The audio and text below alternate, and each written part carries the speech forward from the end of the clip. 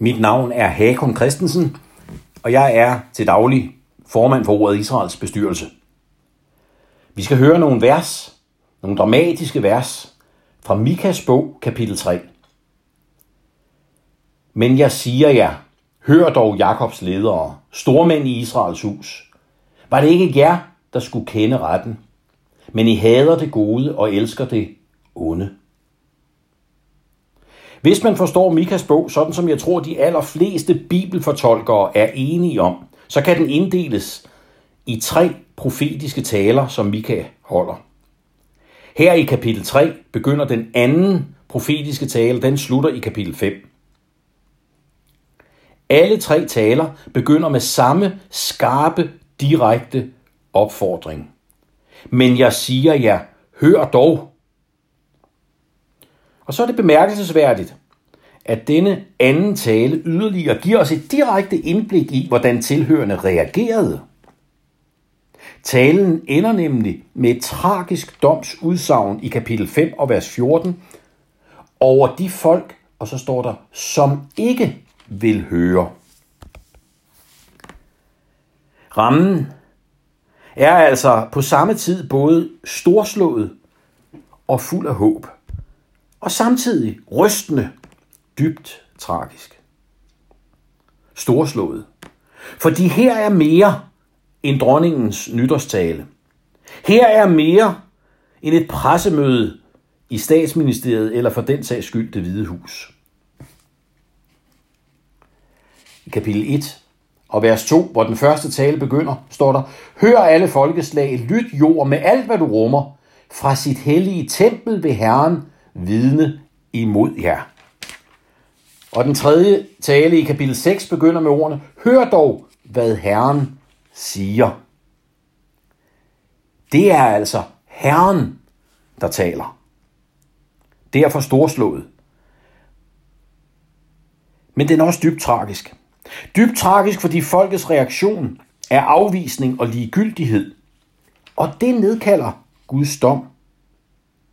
Hvis man lige skimmer ned over de sidste vers i afslutningen på den anden tale fra kapitel 5 og vers 9 og frem, ja, så møder vi Herrens dom i ordene til intetgør og ødelægger.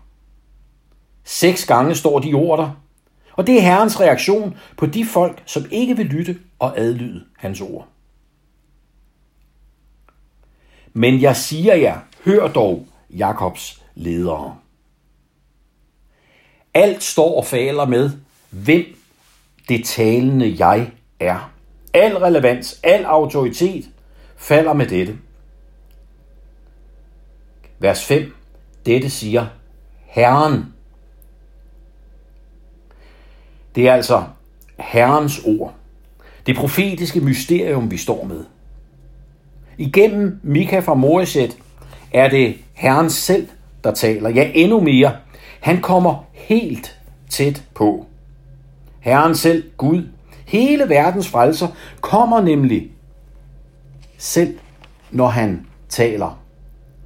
Kapitel 1 og vers 2 hedder det, fra sit hellige tempel vil Herren Gud vidne mod jer, for nu går Herren ud af sin bolig. Han stiger ned.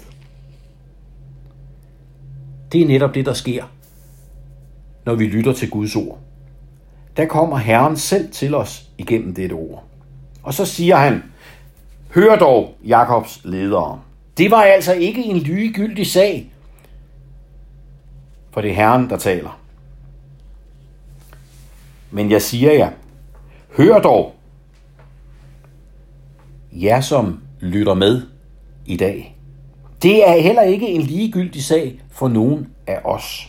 For han, som talte dengang, lever i dag og taler i dag og har ikke forandret sig. Hele hans DNA er det samme. Og hans opfordring til at lytte og adlyde hans ord står stadig ved magt. Og det gør hans dom også over de folk, som ikke vil høre. Det er korrekt, at ordene først blev talt på et konkret tidspunkt i historien til et konkret folk og dets ledere. Jakobs ledere, Israels hus. Det er korrekt, at ordene her er talt ind i nogle helt konkrete politiske forhold i Israel for godt 2700 år siden. Og tanken er nærliggende. Vi hører jo ikke til Israels folk, og vi lever i en anden tid, så det er vel ikke til os. Her skal vi lægge mærke til den sammenhæng, kapitel 3 står i. Kapitel 1, vers 2. Hør alle folkeslag. Lyt jord med alt, hvad du rummer. Og straks derefter taler Herren alene til Israel. Men han kalder alle folkeslag, hele jorden med alt, hvad du rummer, til vidne på det, han siger til Israel. Budskabet til Israel har nemlig global adresse. Igennem Israel, med Israel som sit redskab, sin tjener, kommunikerer Gud også til alle folkeslag, til alle tider. Det er simpelthen et princip, en grundtanke, et fast handlemønster, som Gud bruger op igennem frelseshistorien, indtil han kommer igen ved Jesu genkomst. Det han gør, det han siger til og med sit ejendomsfolk Israel, har en tidløs global budskab i sig, med adresse til alle folkeslag og enkelte personer. Det stemmer med det, som Gud sagde til Abraham, da han kaldte ham i 1. Mosebog, kapitel 12. I dig skal alle jordens slægter velsignes. Og når vi kommer om til afslutningen af den anden tale her i Mikas bog i kapitel 5 og vers 6, så ser vi igen, at Israel engang i fremtiden skal få en tjeneste, der retter sig mod alle folkeslag. Da skal Jakobs rest blandt talrige folkeslag være som duggen fra Herren, som regnen på planterne. Den sætter ikke sin lid til mænd og venter ikke på mennesker. Da skal Jakobs rest blandt folkene, blandt talrige folkeslag, være som og så videre. Pointen er, at Gud udvalgte Israel til at stå i en tjeneste blandt talrige folkeslag.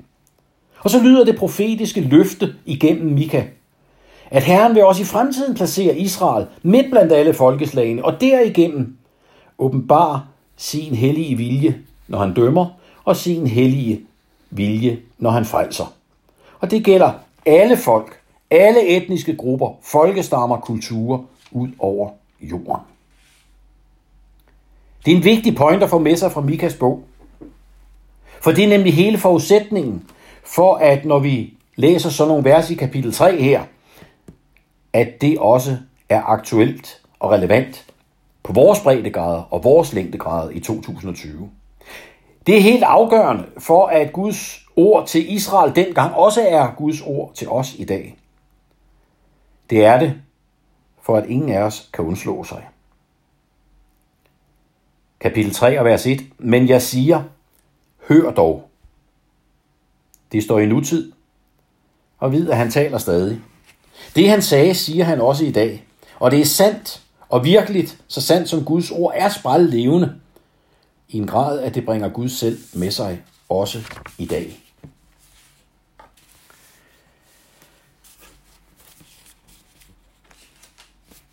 Men jeg siger jer, hør dog Jakobs hus. Og så kommer der et tragisk budskab til Jakobs hus og lederne der. Billedbrugen er bestemt ikke for børn. Det er slet ikke billeder, som man kan anbefale sig at have inde på sin nethinde. Jakobs ledere kannibaliserede simpelthen folket, vers 2 og 3. Man kunne ellers have forventet, at det var anderledes. Israels folk havde modsat alle andre folkeslag fået indsigt i Guds vilje. Moseloven lægger i den grad op til, at samfundet skal indrettes retfærdigt. Var det ikke jer, der skulle kende retten? Her åbenbarer Israels Gud et væsentligt træk omkring synden og alt det omfattende ødelæggende, den har bragt med sig. Det gælder ikke bare Israels ledere. Det gælder ikke bare alle andre, men vi får her et glimt ind i vort eget hjerte. Spørgsmålet i vers 1 antyder, at problemet kunne skyldes glemsomhed, slendrian. Var det ikke jer, der skulle kende retten? Men svaret i vers 2 viser, at det stikker langt dybere. Men I hader det gode og elsker det onde.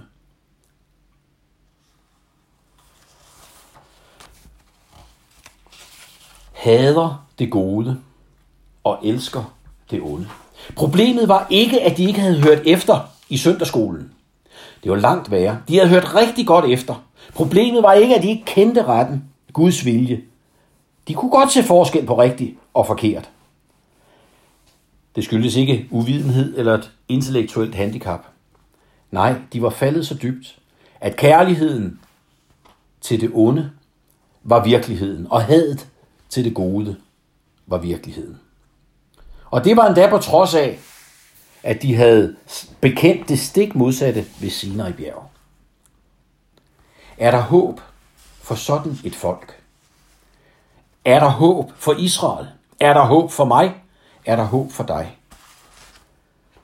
Kapitel 4 og vers 1. Til sidst skal det ske, at Herrens tempelbjerg står urokkeligt højt over bjergene, knejsende over højene. Folket skal strømme dertil, og folkeslag skal drage op til Herrens bjerg. Vi ser igen, at det, der tales til Israel, det har adresse til alle folkeslag. Ja, der er et håb for det fald, for det folk og det menneske, som er faldet så langt bort fra Herren. Så vi ikke bare handler om, at vi ikke kender forskel på godt og ondt, men at vi elsker det onde og hader det gode. Håbet er knyttet til Herren selv. På den dag i kapitel 4, vers 6, siger Herren, vil jeg samle det halte og samle de bortkomne sammen. Og du, Betlehem, Efrata, du er lille blandt Judas slægter, for dig skal udgå en, som skal være hersker i Israel. Kapitel 5, vers 3, hans magt når til jordens ende.